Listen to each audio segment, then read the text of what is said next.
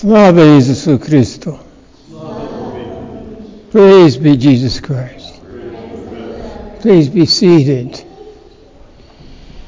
Well, Her Ladyship and Sir Edward were with us this morning.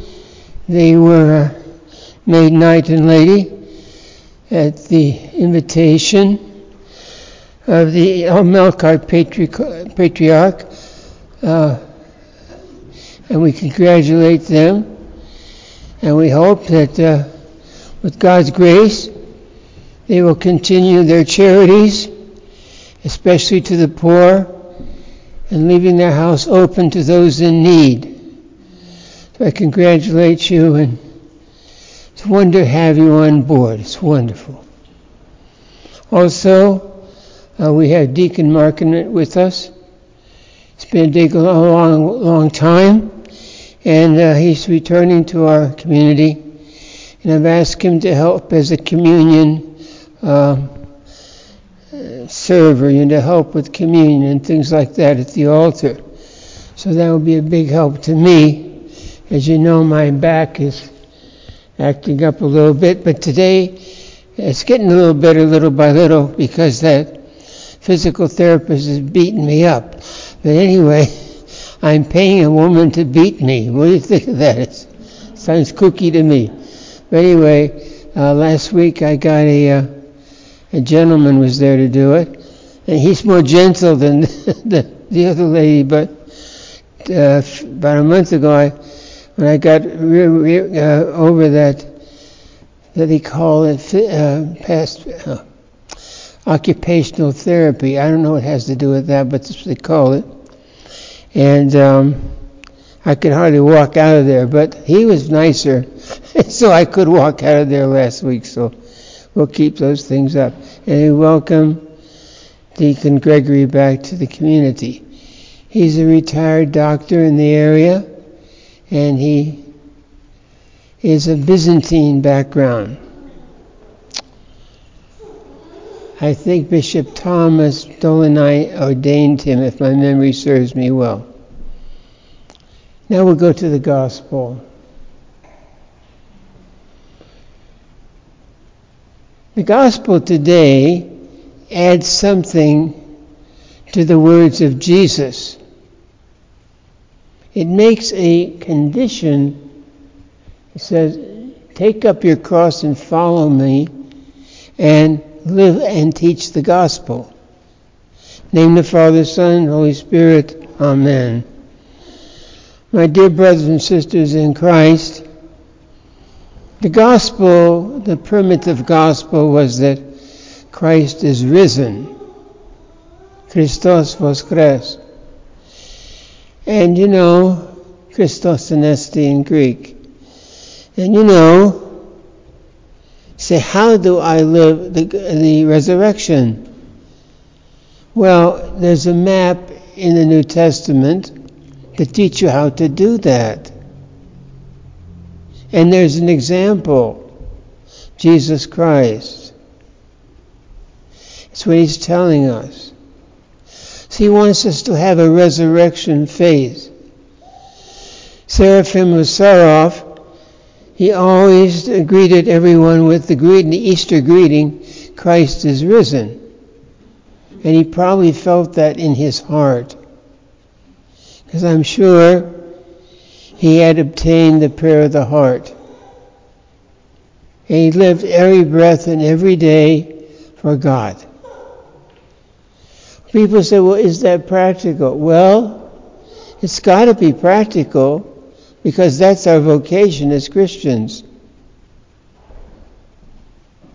All the people that came out of Antioch, John the Evangelist, all these people that were in Antioch, they tried to teach us that. But today, it's sort of sad that people call themselves Christians, but they're far away from the gospel and from the example of Jesus Christ, especially in their morality. It's sad. That means their baptism has not been fruitful. It also means, if they're Catholics, they're not living the gifts of chrismation, which are faith, hope, and charity, which are given to us to live a Christian life. And of course, the pinnacle of the Christian life is the Sunday Eucharist. It says in Acts, they gathered together on the first day of the week for the breaking of the bread. Catholics today take this very lightly. They go to parties. They don't have family gatherings. They're not living the gospel. I remember a fellow used to call the rectory, and he's a friend of ours. He's very sick now. I won't mention his name. He was a very good friend of ours with Brother Pater and myself. And he was a Russin. And of course he liked all that, but he would call and say, now, when is Father going to give out communion? He wanted to come to liturgy just for communion and then get out of there quickly. He didn't have time for God. And you know what I've always said to you, if we don't have time for God, why should he bother with us? Well, the reason is he's merciful. The Tropart today was so beautiful about the mercy of God before the entrance. But we should not presume on the mercy of God. That, okay, I'm going to get to heaven anyway. I don't know that. It says in Scripture in the New Testament, when you've done everything, you've done nothing. And we can't do really anything worthwhile unless we have the life of God in our hearts, in our hands, in our body. Everything belongs to Him. Then you are a Christian. So I want to talk specifically about the gospel. The good news, as they say. I always cross that out. I like gospel better. But anyway. The gospel is the good, in English or Old English, the good report.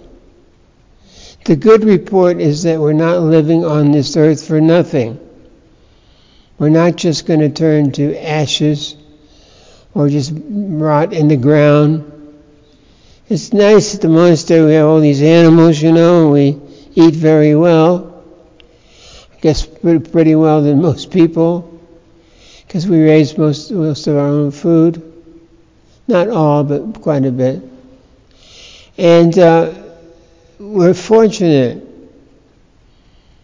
And of course, the reason the monks are here is not only the fact that they serve the church through prayer, because the heart of the church is a heart at prayer, and the monks live that life, but also to give you an example. So don't ever ask me how you should fast, unless you really want to know. When I was a pastor in Seattle, some ladies were at the back of the church outdoors, and they were talking. I thought I'd go down and say hello to them. And I heard this. I may have told you before, because I do repeat myself. I think it's funny. So the ladies said, well, you're going to ask Father. I don't know what they were going to ask Father. And the ladies decided not to ask me, because if you ask Father, he's going to tell you the truth. So I'm going to tell you today, don't waste your time on the earth. It's short. Love your God with your whole heart, your whole soul, and your whole mind. How do we love God? By living the gospel. That's what he asks us to do. Is the gospel plain enough to understand? Yes, he tells us, keep the Ten Commandments, keep the Beatitudes, and the gospel counsels, poverty, chastity, and obedience. So whatever your state in life is, you can do that. these ladies and gentlemen of the order, they're always been very generous with the poor. So once a year, I send a check for the patriarch for the starving people in the Near East, and they're starving. So bad, a woman who is in the family way cannot even get care. They don't have money for that. So I hope, knights and ladies, yes, it costs money to become a knight and lady, but it goes to the poor. So it's a good thing. This gospel, living this gospel, must be lived by prayer, fasting, and generosity, with many things. Prayer is number one. Every day we should have a time when we read our gospel, do our spiritual reading, and pray quietly with God. Don't tell me you're too busy. God's going to be too busy to see you. You got to give him quality time. He's a merciful Lord. He's loving you. You can never do too much to love God. First of all, love your neighbor. They may abuse you. That's okay. We're adults. Secondly, love the beauty of the church, the holiness of the sacraments.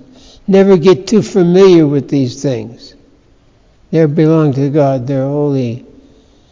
Love yourself because you are holy.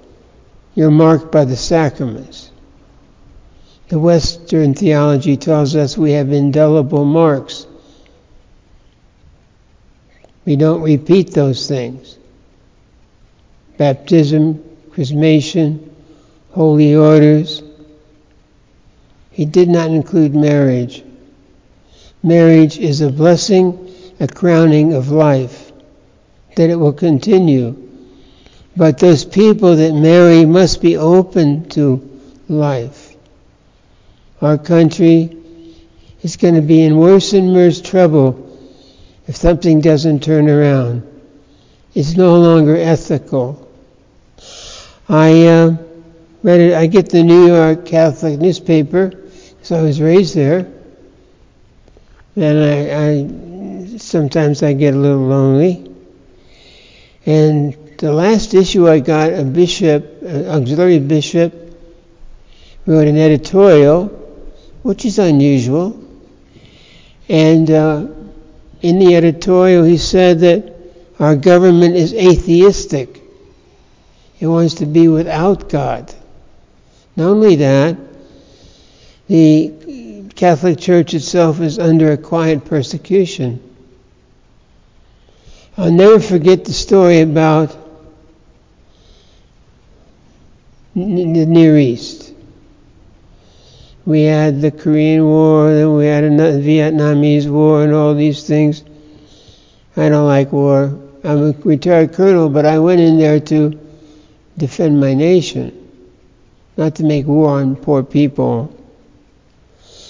But I served well, thank God.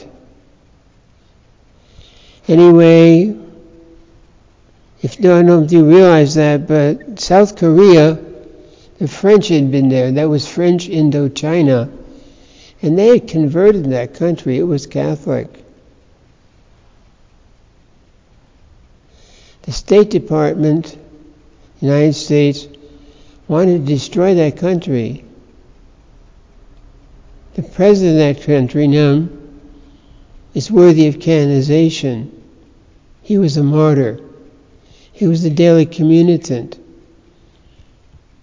But what he did was put a lot of Catholics in important positions in the government. And our State Department did not like that. Why did he do that? Because when the missionaries came, they educated the people. So they were the only people that were educated enough to run a government. He wasn't trying to establish the Pope there. The Pope wanted to go there anyway. No, he didn't want to go. So slowly but surely, they destroyed the whole country. It's a sad story. I love my country, but I tell you, it's done many mistakes. In these Blue Mountains, they'll tell you, Seventh-day Adventists were here. They're still here. They owned a lot of property in the woods, and the federal government wanted to make this a federal reserve, which it is. We live on the edge here at the Federal Reserve of the land. And so very simply, they just burnt them out. Burnt their houses down. It's not the first time you've heard of that. So I don't know about federalism. I think the Constitution was supposed to protect us from these things. So maybe we're not so protected as we should be. We still live better than any other people in the world. It's more convenient here. But don't become too convenient that you forget that without God, you're nothing. From all eternity, He thought of you. And finally, you came upon the earth and He gave you a body. The first great body was always to be Jesus, the primal sacrament of the church. And now we are part of Christ's body because we eat His body and blood in a holy meal, and we're filled with the sanctifying divine energies of the Holy Trinity. You blessed people of God. You are the mystical body of Christ. Pius XII taught us that. The mystical body means a body that is in union with the great mystery, the Mysterium Tremendum, the Holy Trinity. I think it's wonderful. I think it's beautiful. And even it says in Scripture, even if you die, you live. That's why Jesus died on the cross, to give us life. To give us the body and blood of our Lord. To make of us a holy people. I contemplate, I say this many times to you, it's a saying of Pope Gregory X, I think. The great mystery he talked about was a Christian fully matured in Christ. Those special people that walk on the earth. And angels walk with them. And on their mouth and in their heart is prayer. The Christians. In the name of the Father, Son, and Holy Spirit. Amen.